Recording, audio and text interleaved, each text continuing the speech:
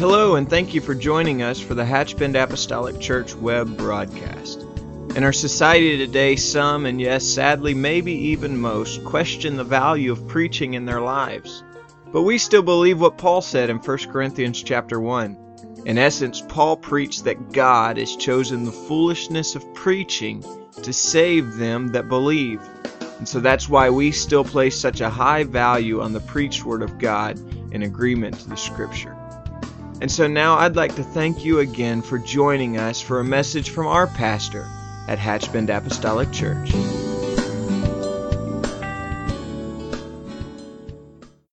will just touch us and strengthen us. I want to read in your hearing this evening 2 Chronicles 7:14. If my people, which are called by my name, shall humble themselves and pray, seek my face, and turn from their wicked ways, then will I hear from heaven and will forgive their sin and will heal their land. What a promise. What a promise. What a promise. That doesn't just need to be underlined in our favorite Bible, but it ought to be underlined in our heart. If my people which are called by my name will humble themselves and pray, seek my face, turn from their wicked ways, then will I hear from heaven and will forgive their sin and heal their land. It's been said countless times. I'll add one more to the number. He wasn't talking to sinners. If my people called by my name will humble themselves and pray. Amen. Let's pray over the word tonight. God, I love you. Thank you for the privilege that you've given me to stand before this wonderful congregation again tonight. I'm just humbly asking you to let your presence, your holy anointing, your divine spirit, let it touch my mind and my heart today, God. I pray for everyone that is in this building and anyone who may hear this message, God, that it will be alive and it will be fruitful, Lord, in their soul and their spirit. Not because I'm saying it tonight, God, but because your word, it is your word. You're declaring it in our presence. In Jesus' name, amen. Amen. And you can be seated. I want you to join me in the book of Daniel. In the book of Daniel, chapter number 6. The book of Daniel, chapter number 6. I want to talk about several of you tonight. Just going to warn you. Amen. I stopped some outside church and warned them. I'm going to preach about you tonight. I may not call you by name, but I'm going to preach about you. So to those of you who I didn't have the opportunity to get to, I'm going to talk about you. Amen. I'm going to talk about you. The Bible says in the book of Daniel, chapter 6. I want to read a few more verses than I normally do, but let's just do it for the sake of getting the setting in our mind. Daniel 6:1. It pleased Darius to set over the kingdom. Darius was the king. It pleased Darius to set over the kingdom 120 princes, which should be over the whole kingdom. And now if you'll just watch this layer of leadership, he said, and over these 120 princes, 3 presidents, of whom Daniel was first, that the princes might give accounts unto them, and the king should have no damage. Then this Daniel was preferred, another layer, this Daniel was preferred above the presidents and princes because an excellent spirit was in him. And the king thought to set him over the whole realm. So we've got the king, we've got 3 men, but of those 3 men, one's chosen, and over those 3 men is 120 princes, and then the people. Then the presidents and the princes sought to find occasion against Daniel concerning the kingdom, but they could find none occasion nor fault. For as much as he was faithful, neither was there any error or fault found in him. Now, you got a committee of people that can't find fault in you. You got your game going. Amen. You got a whole team of people. You got 120 princes and 2 other presidents. And they can't find one single flaw to bring to the table. Then said these men, we shall not find any occasion against this Daniel, except we find it against him concerning the law of his God. Then these presidents and princes assembled together to the king and said thus unto him, King Darius, live forever. All the presidents of the kingdom, the governors and the princes, the counselors and the captains have consulted together to establish a royal statute. Listen to how wonderful and official and godly this sounds. To make a firm decree that whosoever shall ask a petition of any god or man for 30 days, save of thee, O king, shall be cast into the den of lions. And now, O king, establish the decree and sign the writing that it be not changed according to the law of the Medes and the Persians, which altereth not. Wherefore King Darius signed the writing and the decree. Sounded good to him. For the next 30 days, my name will be the only name praised. I mean, he's thinking, I've got a great group of people behind me here. Now, when Daniel knew that the writing was signed, he went into his house, and his windows being open in his chamber, already open. He didn't walk in and open them. They were already open. Toward Jerusalem, he kneeled upon his knees 3 times a day and prayed and gave thanks before his God, as he did aforetime, as he did before the signature, as he did before the meeting. Amen. And so tonight, my subject simply is this: steadfast. So I'm going to talk about you. If you're steadfast, I'm talking about you. With our focus on prayer this year, I've tried to be intentional about teaching on the subject, and it would be, of course, very difficult to speak very often on the subject of prayer and not talk about Daniel. And so our text, and I've sort of methodically gone through our text a little more slowly than just reading straight through it, but our text speaks of a plot to effectively shake the prayer life of this great man. Now, I think it's incredible, and I was slow in reading for an intentional or on purpose, because I think it's important to understand that Daniel didn't just have a good report in the eyes of God, but Daniel had a good report in the eyes of man. And I think that is also important for us today. And Paul even taught that in the New Testament, that we should have a good report within and without. And so, people that worship with us can have one opinion of us, but people that have to deal with the other side of us can have a different opinion of us. And we need a good report within and a good report without. And so here is this great man who had a wonderful reputation in the eyes of God, but he was also great in the eyes of the king. And so that's why he was promoted to be the highest of the 3 presidents that were put in place. So if we have a man who is without fault and without error, and someone has to conspire against him in order to conjure up something to paint him in a corner, I think it's a life worth looking at. Amen. Here's a man who just remained steadfast. Against all odds, he just understood the value of prayer, and he remained committed to that. And I believe that prayer is certainly the key, and prayer is not just something to do in a crisis.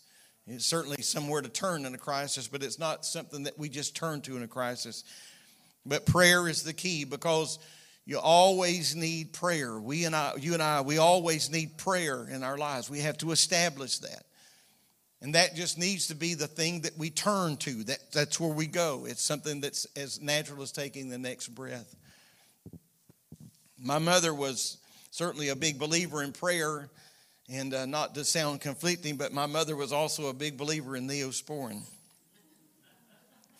And so if you had anything wrong with you less than, that would require anything less than bypass surgery, she was going to have, if you had Neosporin. And it must have worked, because I'm 57 years old, and I know at least 2 tubes where they are in our house right now. She's going to eventually get to it and ask you, have you have you put Neosporin on it? And it was a little cute thing she used to say. She said, now, if you'll put this on there, that'll be healed and haired over by morning. And that became a joke among our family. She just believed in Neosporin, and you may be a believer in that as well. But I'm thankful for prayer. I really am thankful for prayer. I'm thankful for prayer efforts. I appreciate the prayer effort that our ladies have, and other efforts of prayer where there's an organized effort. And of course, on July the 1st, 2nd, and 3rd will be our quarterly prayer and fasting coming up for our church. So I'll just throw a plug in for that real quick right here. I appreciate concerted efforts of prayer and organized efforts of prayer. And I appreciate the fact that sometimes even if we are where we can't come together collectively or corporately, I'm thankful for the power of knowing that we're not alone and that somewhere else someone is praying with us at maybe that self-same hour. So this evening I want to talk about where we turn in times of trouble and what it means to be steadfast in an unstable world. The writer of Hebrews in chapter 12 and verse 27, and I'll just read this, it's not on the screen, but it says, and this word yet once more signifieth the removing of those things that are shaken as of things that are made, that those things which cannot be shaken may remain. Pardon the reference, but Jerry Lee Lewis said there's a whole lot of shaking going on. And that is certainly indicative of the world that we live in. There's a whole lot of shaking going on. And so there's some shaking sometimes so that what can remain is that is steadfast. You got to brush off that. You have to rid yourself of that's not in for the long haul, that's not really serious. And so when I use the word steadfast, I don't want to create some shadow here in a pretentious manner, because I'm not talking about someone that's steadfast equals someone that's perfect, or someone that is steadfast equals someone that is without error.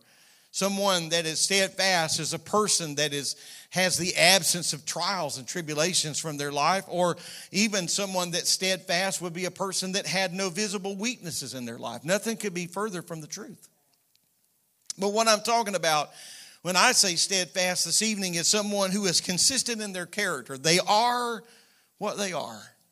You could wake them out of a dead sleep at 3 a.m. in the morning, and you're going to find the same person that you met Sunday morning in the aisle. That's just who they are. That is just who they are. They're persistent through difficult times. They are level. They're balanced. They're not up and down. They're not all over the map, but they're just consistent in who they are. They stand for what's right. And you know what? They didn't just start doing that yesterday. They've been doing that for years and years and years and years. I get amused sometimes when you're on certain stretches of highway. We've all had this experience where somebody just blows past you and leaves you with the impression you almost stop and get out. They leave you with the impression you're sitting dead still on the road. And you get down the road just a few more miles and you're sitting together at a red light. That slow, that steady, sometimes it just pays off, and it pays dividends that cannot be measured in other ways. And some may think, well, my name has never been in lights, and I've never done this, I've never done that.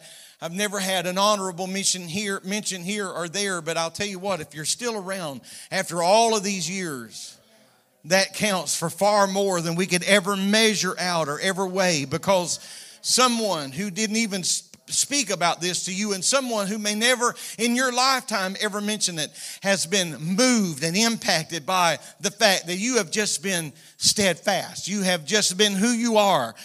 They were not shocked to see you out in public in another way. They weren't shocked to hear words come flying out of your mouth, or they were not shocked by any antics or business dealings, because they just realized that the person that I met many, many years ago, they're just still what they are today. They are just steadfast. Amen.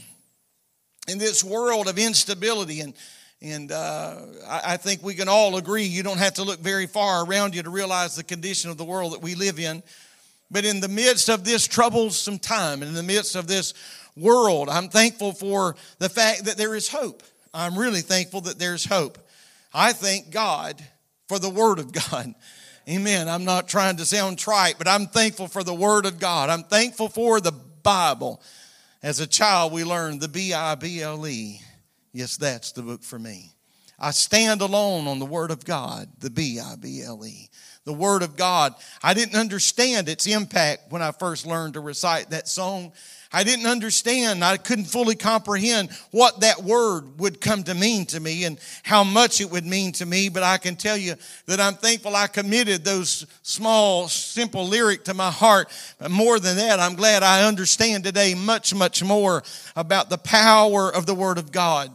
The Word of God and its characters doesn't just reveal the high times, but it reveals also the pain and the ugliness of this world. But it didn't just stop there. But the Word of God goes on to give us hope. And I believe that in every situation that the Word of the Lord will shine a light of hope in our lives. Now there are many examples in the Word of God of men and women alike who have been steadfast. Among those, of course, is the character at the center of our study tonight. And that is a man by the name of Daniel.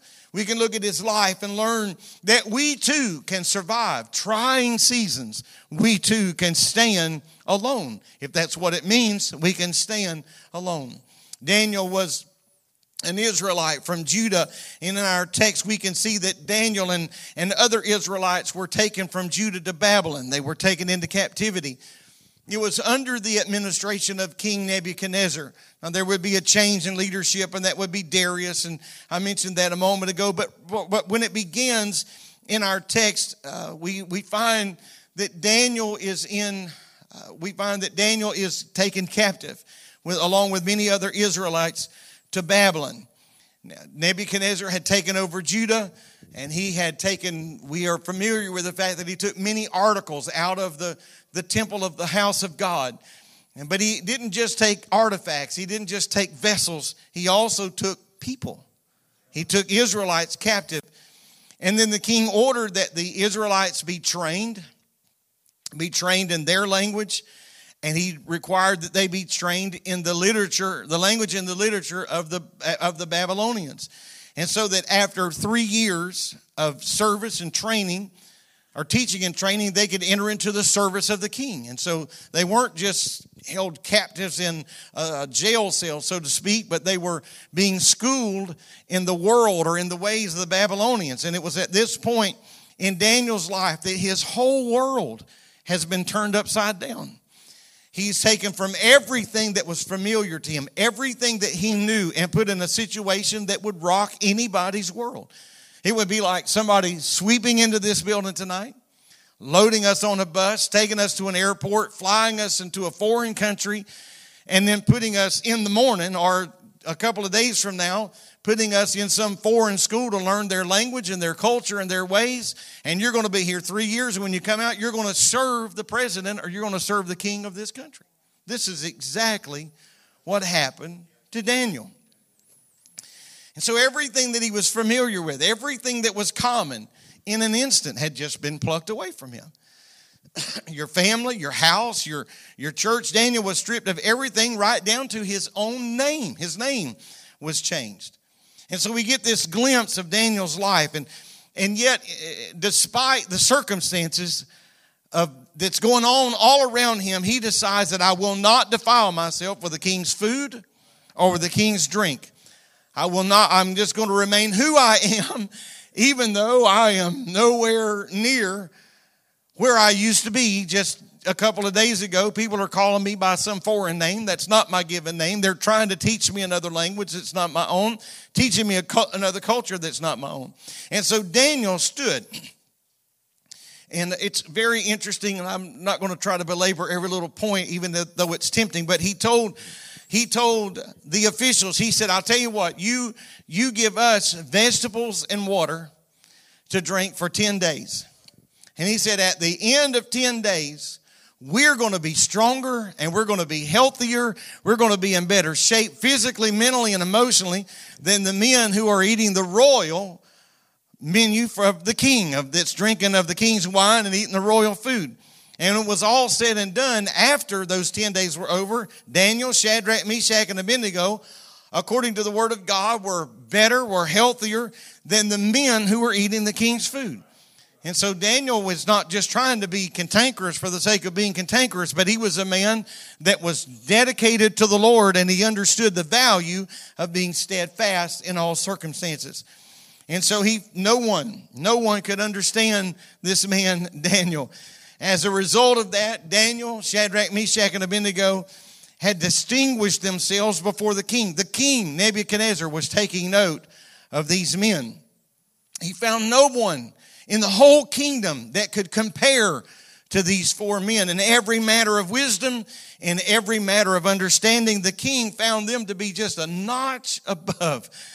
Daniel was also given the ability to interpret dreams. And as a result of interpreting the king's dreams in chapter 2, he saved his own life, and he also saved the lives of other people in Babylon. I say that because the king could not find anybody to interpret his dreams, and had he not been able to find somebody to interpret his dreams, he was going to have all the wise men of Babylon killed. And so when Daniel stepped up and interpreted the dream, he didn't just save his own life, but he saved the lives of all the other wise men that were serving under the king. And so God had given Daniel this ability to interpret dreams. And as a result, he was now placed in this high position in Babylon, and he was put in charge of all the wise men. He helped Shadrach and Meshach and Abednego even find positions, and they were elevated in Babylon because of the things that were going on in their lives. And so as we look at chapter 6, we see that Daniel is still one of the leaders in the kingdom, even though there's been a change of kings. Nebuchadnezzar's off the scene. Now Darius is the king, but Daniel is still in place. But you see, always when there's a change in the kingdom, there's a reach for authority. And so here's a reach for authority, and they think, Daniel doesn't have nearly the relationship with Darius that he had with Nebuchadnezzar, and I'm just kind of filling in some of the blanks right here. And they're saying let's seize the moment. This is a great time to have a meeting. This is a great time to conjure up something, because we're going to bring this to Darius, and so Darius of the Medes and Persians is taken over, and so Daniel is working here in a place of position and authority, and here's along the way, it's very obvious that he has upset a little bit of the leaders somewhere along the way. Because he keeps getting praise. It's Daniel's name that's in the front page, it's Daniel's name, Daniel this, Daniel that. And all of a sudden somebody says, we got to find a way to quieten the voice and the influence of Daniel. And so verse 4 that I read a moment ago said that nobody could find any fault. There was nothing that they could find to just throw on the table and say, this is what we find wrong. What a tremendous testimony. I think it's a good time to say tonight that people are watching, and we must be very, very careful. Amen. Somebody's watching. I promise you that they're watching. And so what a great testimony that Daniel has, that no one could find fault. People that were looking for fault couldn't find fault in him. On Father's Day, just a couple of weeks ago, my family and I went out to eat, and we were standing in line leaving the restaurant. And it was very, very crowded right there in that little area. And I saw this man, and I turned around and diverted my attention to something else. But I saw a man sitting on a bench. And then in a few moments, I heard him say to my wife and to my daughter-in-law, he asked them, he said, where do you go to church? And I heard them answering him. And then I heard this man comment, not yelling by any stretch of the imagination, but he commented loud enough that anybody that was in that room or in that area could have heard him say, he said, I just want to let you know I appreciate how you were dressed. He said, you all look like you just came from church. And I appreciate that. Amen. He went on to say a few other things that I'll just leave alone, but people are watching. People are watching. And so we got to be careful what we're doing and careful in how we're conducting ourselves. In chapter 1, verses 5 through 7, They're trying to find some way they could get Daniel to break the law.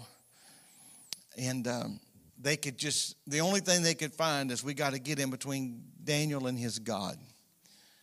This is the only little bit of dirt we're going to be able to find. And so he shows this characteristics of this steadfastness. These men knew about his prayer life. They knew something about his relationship with God. And so I believe that Daniel reveals, he kind of peels back one layer, and he reveals to us that one of the greatest characteristics of a steadfast life is the foundation upon which we've built all of our life. It really matters about the foundation. Our foundation has to be God, because God goes with us no matter where we are. I don't have to be in church to have God with me. You don't have to be in church to have God with you. And so Daniel's foundation had been God all along the way. And so now he is away from his homeland. He's away from different rules and regulations and different languages, but the foundation is the same. He took his God with him. He couldn't go to the house of God, but he did open his windows toward the temple, and that's how he prayed. I think there's so many things that could be said about that, but I will tell you tonight that too many times we are guilty of trying to rely on our own wisdom, and if I may be as bold to say that we're trying to rely upon our own experience. I thank God for experience, but experience doesn't take the place of prayer. I may have been this way before. I may have been down the road a few times, around the block a couple of times, but experience will never take the place of prayer. Amen. And so I want to rely on God. And so foundation is key, not only to an individual life, but it is key to family and job and ministry, and the list goes on and on and on. Jesus has to be the foundation, the core of what we are doing. Matthew 7 teaches us the importance of building on the rock and not on the sand. In verses 6 and 7, we see that the leaders went to the king and they issued a decree that no one could praise any other name for the next 30 days outside of the name of King Darius. And if they were caught doing that, they would be thrown into the lion's den. And so now what's Daniel to do? Because a law has been issued. In verse number 10, the Bible says that Daniel responds by going to his room and just kneeling in prayer. I don't think Daniel had a sandwich sign on. I don't think he was holding up big banners and walking up and down the sidewalk. But Daniel, at the appointed time of prayer, just went right back to a window that was already open according to Scripture. Amen. And he knelt where he had already been kneeling, and he just did what he always did. In this single act, Daniel shows us that another element of living for the Lord is living by the Word of God. I mean, what does the Bible have to say about that? What does the Word of God? And so why else would why would he not stop praying since a decree had been issued? I think it's because he understood the Word of God. Amen. He understood the Word of God that said, "Thou shalt have no other gods before me."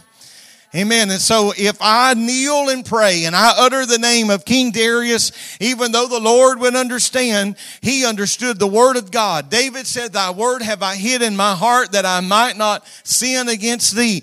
He wasn't just talking about word in his brain that he could recite, but he was talking about word in his heart. They said, no matter what, I will have no other gods before you, and so I'm going to keep that pure. And if he had prayed to Darius, amen, then Darius would have been in the place of God. He also knew passages of Scripture like Psalms chapter 1 and verse 1 that said, "Blessed is the man that walketh not in the counsel of the ungodly, nor standeth in the way of sinners, nor sitteth in the seat of the scornful, but his delight is in the law of the Lord, and in his law doth he meditate day and night." Amen. Daniel understood the value of having the Word of God hidden in his heart. He knew, I cannot disobey the Word of God. It would be better to obey God than man. Amen. So I got to stand upon the Word of God. In the midst of the worst of circumstances, the Word of God, I believe, can calm a heart that is shaken. We have found peace, and I need you to help me here. We have found peace in the Word of God. Amen. I'm not just talking about the preached Word of God or the taught Word of God, but we have picked up our own Bible in our own home, held it in our own hand, read it with our own eyes. The Word of the Lord that brought peace to our heart. Amen. The Word of God. We may sometimes find ourselves at a place in life, and often we do, where we just don't know what to do. But we find favor and comfort in the word of the Lord. Amen. Not to sound or even appear to be silly, but I'm going to tell you that David said, thy word is a lamp unto my feet and a light unto my path. Amen. I'm going to use your word. I need your word, God, to illuminate. I've got decisions to make. I've got to turn left or right. I stand at the crossroads, Lord, and I need you to help me. Amen. Prayer is such an important key to living a steadfast life. In the presence of all this strife, in the presence of everything around him that was so unorthodox, Daniel realized, I got to talk to the Lord. Amen. By example, he depended on God through a seemingly impossible situation. Daniel chapter 6 and verse number 10 tells us that he learned the decree had been published. And when he learned of that decree being published, he went to his room where the windows were open toward Jerusalem. Amen. 3 times a day, just like he did the day before and the day before and the day before and the day before. Can I tell you, he was praying that way just like he did before he was swept into Babylonian captivity. Amen. Just before anything had ever changed, Daniel, his life never changed. I'm going to do what I was doing yesterday. And what I did yesterday was what I was doing last month. And that's what I was doing last year. And that's what I was doing 5 years ago and 10 years ago. And that, my friend, is what develops, amen, a foundation that you can build a church on. That's what develops a foundation that you can put, amen, a spirit of peace and a family on when there is someone that is steadfast in their walk with God. Amen. Because Daniel prayed, he was given strength to face his circumstances head on. In verse number 16, the Bible says that indeed, according to the decree that was signed, that Daniel was in fact thrown into the lion's den. But someone once said Daniel would have rather spent the night with the lions than to spend one day without prayer. Amen. So in Philippians 4 and 6 and 7, not being dangerous and radical and out on a limb, not being out on our own. But Paul says, be careful for nothing. But in everything by prayer and supplication with thanksgiving, let your requests be made known unto God. And here it comes. And the peace of God, which passeth all understanding, shall keep your heart and your minds through Christ Jesus.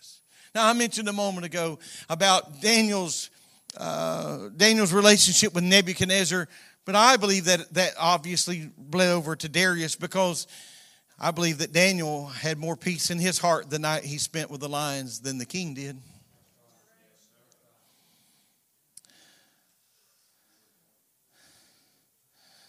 In daylight, the king found himself. Daniel.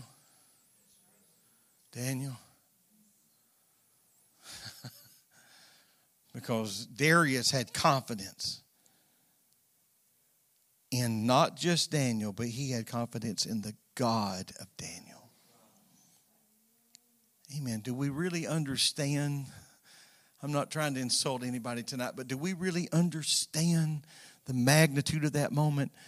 That here is a man who did not even believe in Jehovah God, but he had more faith in God, Daniel's God, than anybody around there. Amen. He spent the night wallowing and tossing. Amen. Daniel was a man committed to prayer. And prayer is so crucial to a steadfast life. And I think because of Daniel's obedience, it opened the door for a great miracle. In verse 22, we read this passage. It says, my God has sent his angel and has shut the lions' mouths, for they have not hurt me. For as much as before him innocency was found in me, and also before thee, O king, I have done no hurt. God stepped in, and it's not a Sunday school story, friend. This is not just a little cute story for Vacation Bible School. But I'm going to tell you that a man of God spent the night with the lions, and God shut their mouth. And he said, I'm okay, because God has walked with me tonight. God has stepped in this place. And so when we are doing what God wants us to do, Even when the situation looks hopeless, can I tell you that a miracle can be right around the corner? Amen. I don't mean this for just some pep rally atmosphere. I mean this as if I can just lay this word down as solid and as firm as possible. Amen. When a situation looks hopeless, before you stop praying, realize that your miracle, your answer could be just right around the corner. And so I say, keep doing what God is telling you to do. Although the stress in your life is about to take you under. Why? Because the answer could be just right around the next corner. Amen. So important as it is to continue to walk. And I know there's absolutely no doubt in my mind that I've shared this at least one time, perhaps more times. But many years ago, before we were even having camp meeting in the new tabernacle, so that's been a number of years ago, we were in the gym. And Brother Treadway from Beaumont, Texas, Brother L.C. Treadway, Brother Buck Treadway was our day Bible teacher. And he began to share a story that happened. And his father was a pastor as well. He grew up in obviously in a pastor's home. And he remembered one Saturday that a Sunday school teacher whose husband did not serve the Lord had really just fought her for years about going to church and living for God, and always tried to make up some reason for them to be out of church or her to be out of church on Sunday. And so one Saturday afternoon, she was just to her wits' end. She gathered up all of her Sunday school material, all of her books and everything, and she brought it over to his dad's home. And he said, I was just a young man, and as being like children can be sometimes, he said, I sat real on the other side of the wall. He said, I wanted to hear this conversation. And so he said that this lady just poured her heart out. I've done all I can do. I've just gone as much as I can go. And she just laid out her truth, and it was the truth.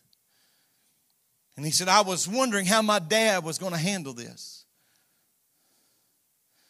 And he said, I heard my dad say, sis, would you just teach that class one more time?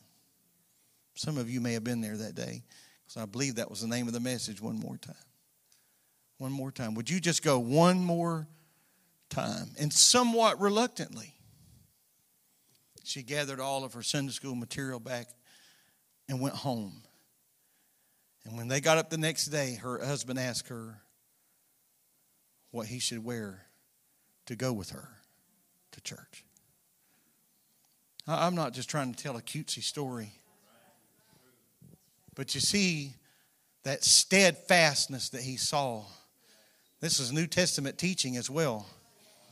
Amen. That a wife can affect the life of an unsaved husband.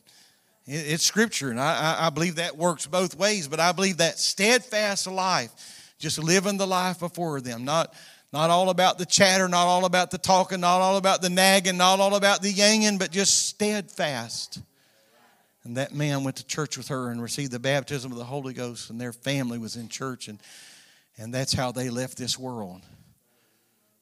And you just wonder sometimes. I wonder when I hear stories like that from trusted sources, I wonder on those times when you just felt like enough. And let's not act like we hadn't all been there. Enough. But just somewhere we got our bootstraps and pulled ourselves back up and said, you know what? One more time. And we have no idea what happened in the spiritual realm when we just stepped one more time. I want to just be honest with you. And I'm not talking about anything current, but I'm just talking about that there have been times that in all of our lives it would have been easier to walk away than it would have been to press on. There have been times, situations, circumstances, and many lives that are represented right here tonight that if you had walked away, someone would have said, well, I understand.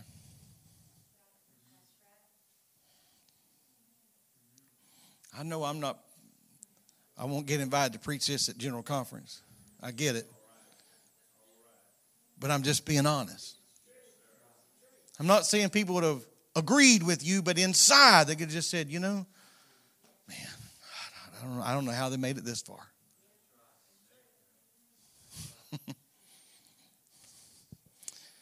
And so we live in in the midst sometimes of hurting relationships. But don't walk away now. Don't give up now. Don't stop praying now. We live in the midst of a lot of disappointment sometimes. I will say tonight that we need to follow God when it's right. Even when other people are mocking and say, it don't make sense. But we need to just walk with God, because you see, the Lord, we don't know what's just around the next bend in the road. So Daniel knows this, and we can know it too. And so what amazing results come from the end of a steadfast life, because other people are impacted. You say, well, I've never been a world traveler. I've never been an evangelist, never been a missionary. I've never been a pastor. Well, if you've been steadfast, let me tell you something. You've impacted more people than you may ever know. As a matter of fact, if I could just be as bold to say this, you have no idea what went through the minds of your neighbors this afternoon when they saw you back out of your driveway and said, well, there they go again. They may not have been standing out there to wave, brush tears out of their eyes, and they may not be in your driveway to greet you when you get home. But you have no idea what happened in their mind when they saw that car back out and they knew where you were going. They knew where you were going. I want you to stand with me, and our musicians can just stay if you'd like. The book of Daniel, chapter 6 and verse 25. Then King Darius wrote unto all the people, nations, and languages that dwell in all the earth. And he said, peace be multiplied unto you. I make a decree that in every dominion of my kingdom men tremble and fear before the God of Daniel. Amen. For he is the living God and steadfast forever. And his kingdom that which shall not be destroyed, and his dominion shall be even unto the end. He delivereth and rescueth, and he worketh signs and wonders in heaven and in earth, who hath delivered Daniel from the power of the lions. The king said, I just want something to be written down for all the ages to read. And you know what? We're still reading it. Thank you, Darius. Thank you, Darius. We're still reading it tonight from the mouth of a heathen. Amen. From the heart of a heathen, he said, write it down and let it be read and known that Daniel's God, who is steadfast. Everybody ought to know. Amen. Everybody ought to know. And so Daniel's life encouraged his own people. Daniel's life encouraged those that were captive. Amen. Being steadfast doesn't mean we won't face tough times or circumstances. It certainly don't mean that we won't have moments and opportunities of uncertainty and weakness. But I'm going to tell you what Daniel's life really portrays in the end. It shows us ultimately what happens when we just keep walking. You just keep walking. Everybody's looking for the keys to success. True.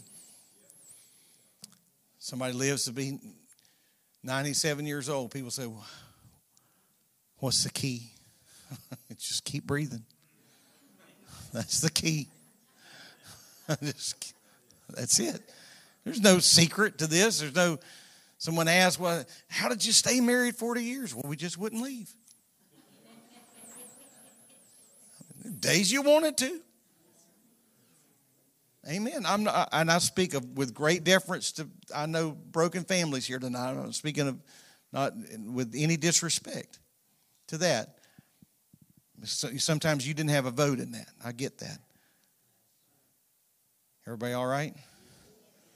See, the devil found a little crack there. He could have planted a seed. By Sunday, it could have been a tree to grow, hang a swing in.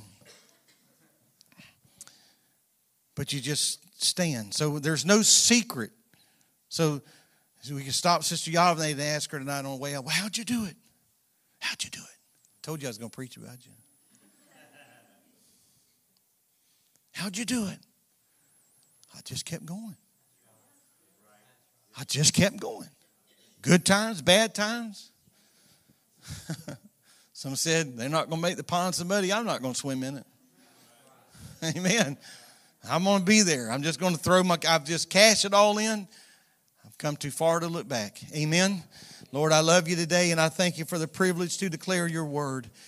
It's not my idea, my thoughts, Lord, not at all. But I'm asking you today that your word would just be that lamp and that light and help to illuminate the darkness around us. And when we are lost in the life that we're living and the journey that we're making, or at least this juncture of the journey seems so laden with fog, I'm asking you tonight, God, to let those lower lights be burning.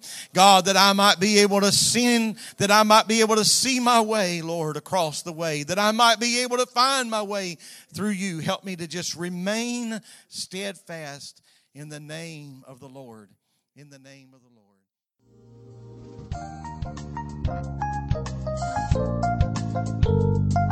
This message has been brought to you today by the media ministry of Hatchbend Apostolic Church. We pray that it's ministered to you in some way, and we'd like to take this opportunity to invite you to join us in service here at Hatchbend Apostolic. Our Sunday services begin at 10 a.m. and our Wednesday night service at 7:30 p.m.